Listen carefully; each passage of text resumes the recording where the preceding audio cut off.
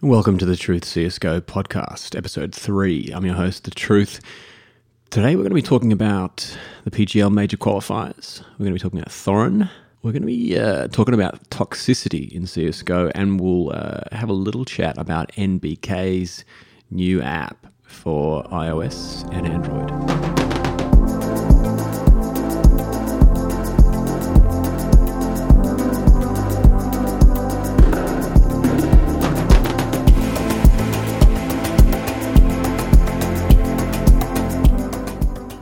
So first up, the PGL Major Qualifier has just finished this weekend, and 8 teams are now going on to join the other 8 teams for the PGL Major, which will be happening later this July. Firstly, a bit of history. If you've listened to the first 2 episodes, you'll know that, like a lot of casual players of CSGO, I really don't have any idea what the difference between the competitions are, what PGL means, what ESL means, what SEA means. No one ever really sort of explains that to you in the commentary. So let's just talk a little bit about PGL Major. Firstly, if you're new to what the difference between a major and a minor is, majors are delineated from the minors by being sponsored by Valve, the creators of CSGO, who put forward a reward of over 250k. So the major coming up is going to be $1 million prize pool. That means the winner will get 500k, and that's the rest is divvied up between the runners-up. Now, the last major was the E-League major, where Astralis beat Virtus Pro. That was back in January of this year. In terms of what PGL is, that's the Professional Gamers League. So just to give you a little quick rundown on them, so you don't have to do the Googling. They were founded in 1997 when they got a bunch of cash from this guy called Vinod Khosla, who was a billionaire who founded Sun Microsystems. They held their first StarCraft tournament in 97. They went under for a while, and then the term was re-registered, or the name was re-registered in 2015 by a company that was already putting on events since 2011, including DreamHack Bucharest and others. Just to make sense of what these minor qualifiers were this weekend, and in case you didn't watch them, basically there's going to be 16 teams competing come the major in Krakow, or Krakow if you're a Pole, from July 21st to 23rd. 8 of those teams are going to be what the tournament calls legends. That means that they previously played in a major. And the other 8 are going to be called challengers. And those 8 teams have had to go through what is called minors and then qualifiers. So through the month of June, there's been 4 minors for different regions. 1 was in the Americas, 1 was in Europe, 1 was in CIS, and 1 was in Asia. Now, if you're like me and you weren't really taught anything about the world in high school, aka, you're Australian or you're American, CIS stands for the Commonwealth of Independent States. That was a coalition formed on the collapse of the Soviet Union in 91. It includes Armenia, Azerbaijan, Belarus, Kazakhstan, Kyrgyzstan, Moldova, Russia, Tajikistan, Turkmenistan, Ukraine, and Uzbekistan. So with those 4 minors, we got 16 teams, and all of them were competing this weekend in Bucharest, Romania, in what was called the offline qualifiers. Now that's resulted in 8 teams qualifying. We've got Big, Cloud9, G2, Immortals, Mouse Sports, Penta, Vega Squadron, and Flipside. And as I said before, they will all go to the major at the end of July. Now, while this weekend had a lot of really fun moments, the teams were actually fairly even in terms of their skill level, at least more than I assumed they would be. Going into the weekend, myself and the casters really thought that, I guess, the favourites, the Immortals, G2, maybe even Cloud9 or Liquid, were just sort of such clear favourites, but all of them had their ups and downs in the games. Let's just start with what was really great about this weekend, because I had a great time watching it. Firstly, as a viewer, one of the best things was these great interviews they did post-match with the team captains. Sometimes these can be really awkward and really feel really rushed and not really extrapolate or not really add anything to what we've already witnessed. And often they also occur too quickly after a match when a team captain is either coming off the real high of winning or is still feeling the effects of a recent loss. Sometimes the adrenaline is coursing. You can tell that they're still shaking from the adrenaline. These were conducted long enough after a game that the captains had sort of had a bit of time to process what had gone on. And especially good was one particular interview with Gob B after he's the captain of Big, who played better than some of the people were expecting, some of the casters were expecting. I don't know Big that well, but they hadn't come up on my radar too much. But Gob B had a great interview post his team's showdown with Liquid on Train, which they won.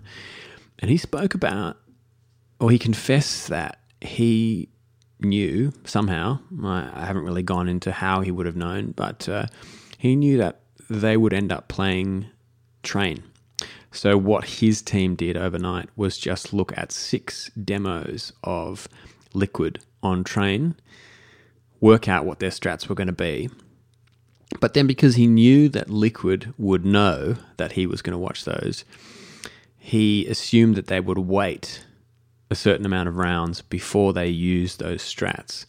So he didn't counter-strat those as well until he felt like, oh, this is probably the moment when they feel like they will use the strats again and take us off guard. And he talked about a double nade that they did in mid that caught them exactly in the play he assumed they were making. So that was really interesting to hear about someone sort of counter-stratting a counter-strat of a counter-strat. You always, I've always assumed that captains sort of had to go into that sort of detail, but it was the first time I actually heard someone saying it. So that was a really interesting post-match interview. He's a likable guy. It's great to see one of these tournaments making the most of having all of these players there, and most of them seem very willing to have a chat to the casters. Now, look, one of the reasons this might be is because another one of the great things about this tournament was the hosting by Red Eye. Red Eye's real name has just slipped my mind. What's his real name? Red Eye CSGO. You know, the funny thing is if you type Red Eye CSGO in, you get some sort of cheats website. Red Eye is apparently the name of a CSGO cheat. His real name is Paul Challoner. He's a bit older than the rest of the casters or the analysts and the rest of the desk, which really actually lends the whole event a little more solidity, because he's a little bit more like a parent, and he doesn't really engage in the sort of immature banter that some of the casters do. Anders and Semler revert to it. Henry G and Sadekist, you know, you guarantee they'll make some sort of silly joke. Yanko has fun. Moses has fun. I'm not against any of this, but having Red Eye there as this sort of authority anchor just really was a really great choice. He works so much better than someone like Richard Lewis, who doesn't have that same benevolent authority that Red Eye has. So that was a big plus for me. I'm only going to talk about one match because, like I said, most of them seemed like they had quite an even skill rank. But for the final match, which was for me the most exciting between Flipside and Liquid, it was exciting chiefly because I didn't really know Flipside. They weren't really on my radar. As the casters pointed out, they hadn't been to any huge events. They hadn't really had much of a presence in the last 6 months or 12 months. But through this sort of match that was quite epic, it went for 23 to 26. Went up until 23 to 26. I learned a little bit more about Markeloff, who was a famous AWPer in 1.6 for Na'Vi. Waylander, who was a previous Source player. So with as it was with World Edit. I don't really know these guys, but they've been around for a while. Some of them are 30, some of them are 28. They're slightly older. It was a fierce match. It was pretty great. Liquid put up a good fight. JDM had some great AWPing. JDM, by the way, I don't know if it's just me, but it looks like he's just like sitting on his couch watching TV. Maybe he needs to actually sit up when he plays. Looks like he's on a lazy boy or something. Anyway, Electronic had an amazing match. I think he was like 48 kills or something in the end. Actually, speaking of what players look like, go to Google right now and Google Canada from the movie Akira, Kaneda, and tell me that doesn't look like electronic. But apart from that, there was a great clutch from Twist on the B-Bomb site. It was a Mirage, so have a Google of that for a good play. One of the other things that stuck out to me was Liquid don't really seem to have that emotional anchor. I spoke last week about Fallen and how he sort of seems to be the sort of the dad of the team. Who is that character on Liquid?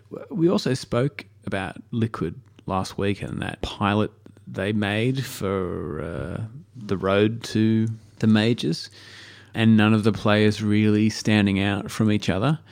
I guess Zeus is somewhat of the father of the team, but Zeus isn't in the team. He's not a player. There doesn't seem to be that calming influence on the team. Now, the post-match interview with Blade, who's the in-game leader of Flipside, didn't really give me any confidence that he is that character for Flipside, because he looked fucking nervous. He just won the match, but he was sweating and a bit shaky. Maybe he's just coming down from the adrenaline. But I wonder if Markeloff is that character for Flipside, because I felt like they had it. They had more of that backbone. Liquid seemed to be sort of going to pieces a bit, and I reckon that's, you know what it could be, because I was looking at all of those videos when Hiko spilt the beans on his time at Liquid and pointed a lot of fingers at Elige for being a recurring problem. If your star player acts the way Elige seems to act, I'm only making allegations here based on having watched matches. I don't really know what he's like in the team, but he seems quite introverted. If that's your star player and the team is in a way sort of revolving around them a bit, what sort of a team is that? It even struck me in that footage that I think Liquid made a documentary in 2014, maybe 15, when Hiko was with them, Simple was with them, and they were going to, I think it was ESL 1 New York, maybe, where they got knocked out in the semis and Na'Vi eventually won. It struck me that none of them sort of seemed to have anything in common. JDM was a very different person to Elige, to Hiko, to Simple. Yeah, it doesn't seem to be that person who sort of holds the team together in the way that you see Fallen does. You see that Carrigan does with FaZe now. He's got that good humour that he seems to keep regardless of what happens. I mean, even Cloud9 sort of seem to have more camaraderie. They've got nothing, who apparently is sort of quite relentlessly buoyant, and Stewie 2K seems to be doing a good job of leading.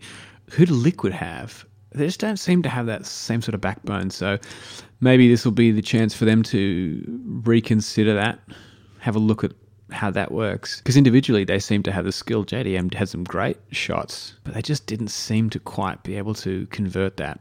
In terms of the bad, so I've just been harping on about the good in this qualifier because I really enjoyed it. But in terms of the bad, one of the things that I thought was a bit ridiculous was once the match was over, the lights didn't come up in the studio. So everybody was sort of in the dark still, especially when they stepped out from their desks to shake each other's hands. And they're all in these kind of sockettes. Like, it's obviously summer there. It's warm. No one's wearing like long socks and pants, really.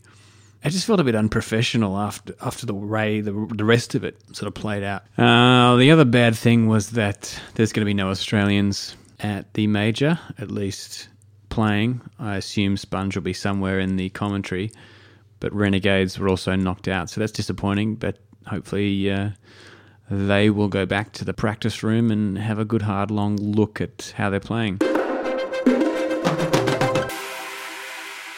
Now, this leads us on to Duncan Shields, aka Thorin. During sort of the final, hours of this qualifiers, he made a bit of a kerfuffle on Reddit because of a tweet where he said, "Back in my day, you celebrated after you did something at a major, not simply because you made it to one." So let's just talk a little bit about Thorin and why he causes these stirs and what I think Thorin sort of needs to do for his own sake and for ours. Now, this is obviously an inflammatory tweet, right? You've just had a couple of teams, some of whom have never made a major, really getting hyped and excited about having made the major, hugging each other. Immortals, I think it was Henny or Lucas was sort of basically in tears.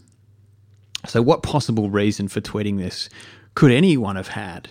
You know, there's just a bunch of people celebrating, and the guy doesn't seem happy about that. It almost seems quite contradictory. So let's start with who Thorin is, because I'm not an expert on the guy. I haven't been paying attention to him for as long as he's been in the scene. But when I sort of really started to become interested in watching CSGO 3 or 4 years ago, he was one of the first people to come up on my radar. And one of the reasons is he's unique. He's very outspoken. He's seemingly quite anti being politically correct. He likes to stir people up, and he likes to pick on their vulnerabilities.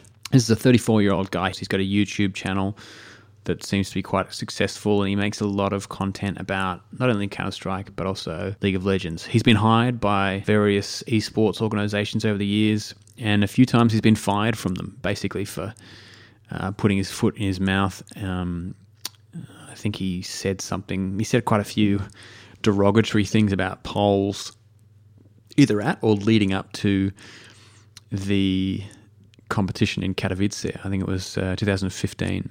So he's not very good at censoring himself for the sake of professionalism. Anyway, look, just to, as a little sort of, as a disclaimer, I think Thorin has some really great points. He's engaging. He has a great ability to keep talking, seemingly with a sort of a bottomless well of knowledge about previous performances of teams. And he's, like I said before, he's got a lot more personality than some of the other people who we see on the desk. Last week I was a little bit disparaging about the two dudes who were with Alex Machine Richardson on one of the desks. I think it was the ECS Season 3 finals. One of the guys is called Pimp, and the other guy I can't remember for the life of me because he was sort of disastrously engaging. But anyway, this is one of the reasons why Thorin is an interesting guy and a good TV personality. In his own words, in fact, on the byline of his Twitter, he's the most important opinion in esports. And he tweeted on June 25th, "I'm still the most talked about analyst and nobody is coming close to my title." Now, as was pointed out, I think in the retweets, being the most talked about person isn't necessarily a good thing, or doesn't necessarily mean you're a nice person or a successful person or someone anyone likes. It's telling, isn't it, that he feels the need to assert his superiority in this field. If you're secure about your position, you kind of don't need to tell people. Similarly, if you're secure about your position, you don't really need to attack people. And this is what this tweet did. What is this guy insecure about? He is famous in the community. He has a huge subscribership, as he himself has just tweeted.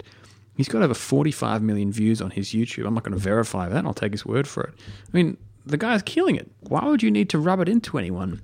I mean, I watched some of his casting recently of the ECS Pro League for a channel called Room on Fire. Him and GetRight and Lurpus and Semler sat around on a couch and just sort of commentated on the Pro League finals. And you can actually, if you Google, you can watch some of the highlights of this, aka the lowlights, aka Thorin just kind of attacking GetRight. And it's frankly embarrassing the way he makes fun of GetRight, who is either not as quick on his feet as Thorin, has more emotional sort of skin in the game in terms of what Thorin's saying, because Thorin's making fun of him for being a washed-up ex-pro.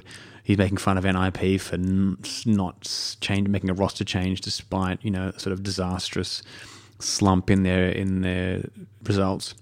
Or GetRight just sort of has more class.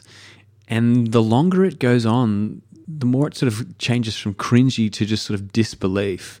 Like, how is this guy continuing to attack GetRight? If he's as good friends with GetRight as he says, it goes far beyond the way you would rag a friend, in that if you notice a friend takes something seriously, which GetRight obviously seems to be doing at some point, you stop.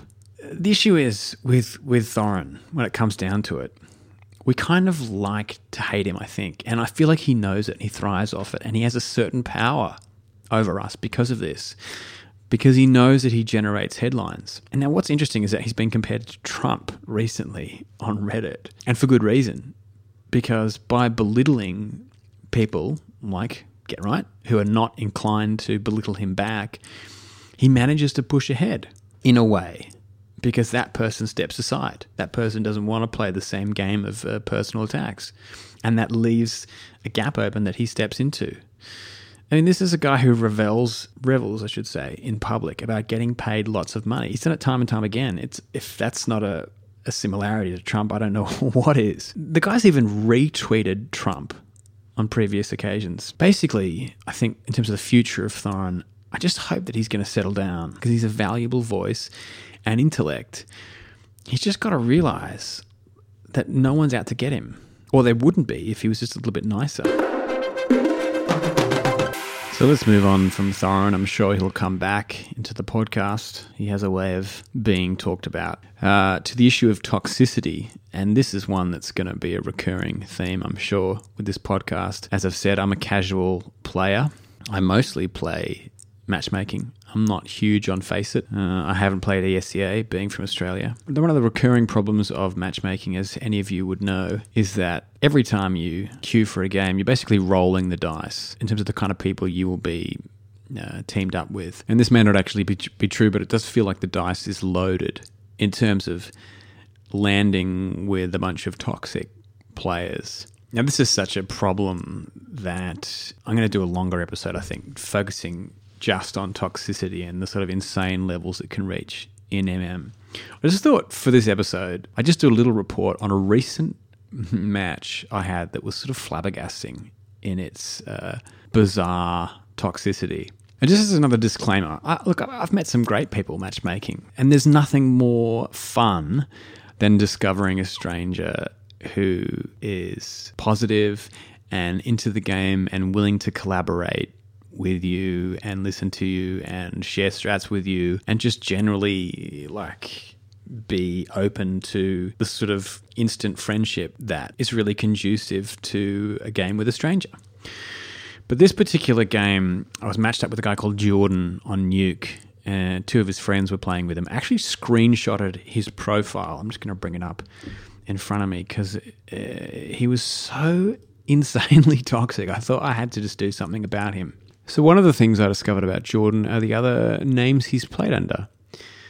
I'm going to read some of these out. If you know this guy, let him know he's a dickhead. This user has also played as, according to the profile, Jordan, 12 Jew, Uncle Jew, The Kigd, Jewy OG, Lully OG, I take advantage of drunk girls. So obviously, just a really nice guy. So he began the match during the warm-up with an order that was if anyone made any calls, he would go AFK. He would go into that mode where you sort of spin around in spawn. So I thought, okay, fine, you're a dickhead, whatever. He had two friends with him who I assumed they were on Discord because occasionally they would sort of speak as if they'd been talking on another chat or something. And sure enough, first round starts, the other guy who's not part of their team makes a call, someone's in ramp or something, and he put his mouse down and immediately started spinning on the spot. He got killed. We lost the round. And he had this really stroppy, sort of childish, that's what you get, and his friends were kind of laughing at it. And I've had this enough that I know if you get triggered by any of this, it just sort of makes things worse. And these people behave even worse. So I muted him and went on with the game. I didn't make any calls. In that sort of a scenario, I kind of play the turtle, put my head down, and I just play the best game I can and try and ignore what these guys are doing. But Jordan was an angry, angry guy. There was one point where I actually aced the round, and I thought, okay, that maybe the situation has sort of changed somewhat, because a lot of what he was saying, during the first few rounds before I muted him was "you're shit" and "you guys are so shit" and "just quit" and "just kill yourself" and "just uninstall." Typical sort of toxicity. And my ace somehow made this guy even extra angry and extra irritated. It just, every time I get these sorts of players, I'm sort of taken aback by how people can be so interested in getting a rise out of other people. Like, why are you actually playing this game? The whole point for me is the competition. That's what I enjoy about it. It's as if these people could be doing almost anything as long as they're getting a rise out of other people, as long as they're making other people frustrated. I asked this guy, we finished the match. I think we lost. I think we only just lost, actually. I unmuted him and I said, Jordan, why are you so angry? And he gave me this sort of go-to response, which is obviously facetious, but surely telling it a Freudian sort of way. He said, well, my father abused me. My daddy used to kick me or something like that. I still don't know the best way to deal with these people. Because, look, if you've got a room and they're all friends, if you say anything, you'll get kicked. I've been kicked at the very last minute despite playing an okay game and saying absolutely nothing. Even if you mute them, this happens. I'm just not sure about what you can do. I mean, I report them. What does it do? I still kind of wasted a bunch of my time. If I quit the game, I'm banned. I'm going to have a think about this. And if you've got any ideas, write to me. I've got an email set up now for this podcast, and I've got a Twitter, actually, the first Twitter of my life. So I'm a bit of a noob at that. But the Twitter is @TheTruthCSGO, and the email is thetruthcsgopodcast@gmail.com. Now that's enough about toxicity. The last thing I'm going to talk about is the NBK app. NBK, aka Nathan Schmidt from G2, has participated in an app. It's called Primed Mind. You can get it for iOS and Android. And it seems to be a sort of meditation/hypnosis session that you can do before a game. The sessions are conducted by a guy called Elliot Rowe, who, as far as I could find out with the sort of moderate level Googling that I do on this show, has been a hypnotist and has recently made a name for himself as a hypnotist primarily for poker players, including a guy called Fedor Holz, who apparently is the 7th most successful poker player in the world right now. And that seems to have been his ticket to recent levels of internet celebrity. Based on a review that I found of him and one of his hypnotherapy sessions, he seems to use NLP, which, if you don't know, that's neuro-linguistic programming. One of the techniques they use is getting you to visualize your anxiety and then do things with it. For instance, wrap it into a ball and then kick the ball over the fence. It's not actually clear to me how NBK is completely involved in this. So I'm going to have a bit of a play with this and get back to you. It seems to be based on some sort of subscription model, but there are a few free courses. I will have a listen. I'll report back. I think the idea of some sort of calming session that you did before a game is great, because more often than not, even if I'm warmed up, if I'm in an agitated or a stressed state, or I'm thinking about other things, I'm never going to play well. So I love the idea of this. I think NBK is a great player. He seems like a pretty calm guy most of the time. So if he's involved, if he's actually had any input in this, it could actually be really valuable. So more on that in future episodes. I hope you've enjoyed this episode. Let me know if there's anything you want me to talk about. I'm definitely still going to be doing an episode where I just do a rundown of all the different competitions. I'm definitely still going to do an episode all about Bialy from VP. Once again, the Twitter is @TheTruthCSGO, so follow me if you like, or make a review on iTunes about this podcast, or give me an email at thetruthpodcast@gmail.com.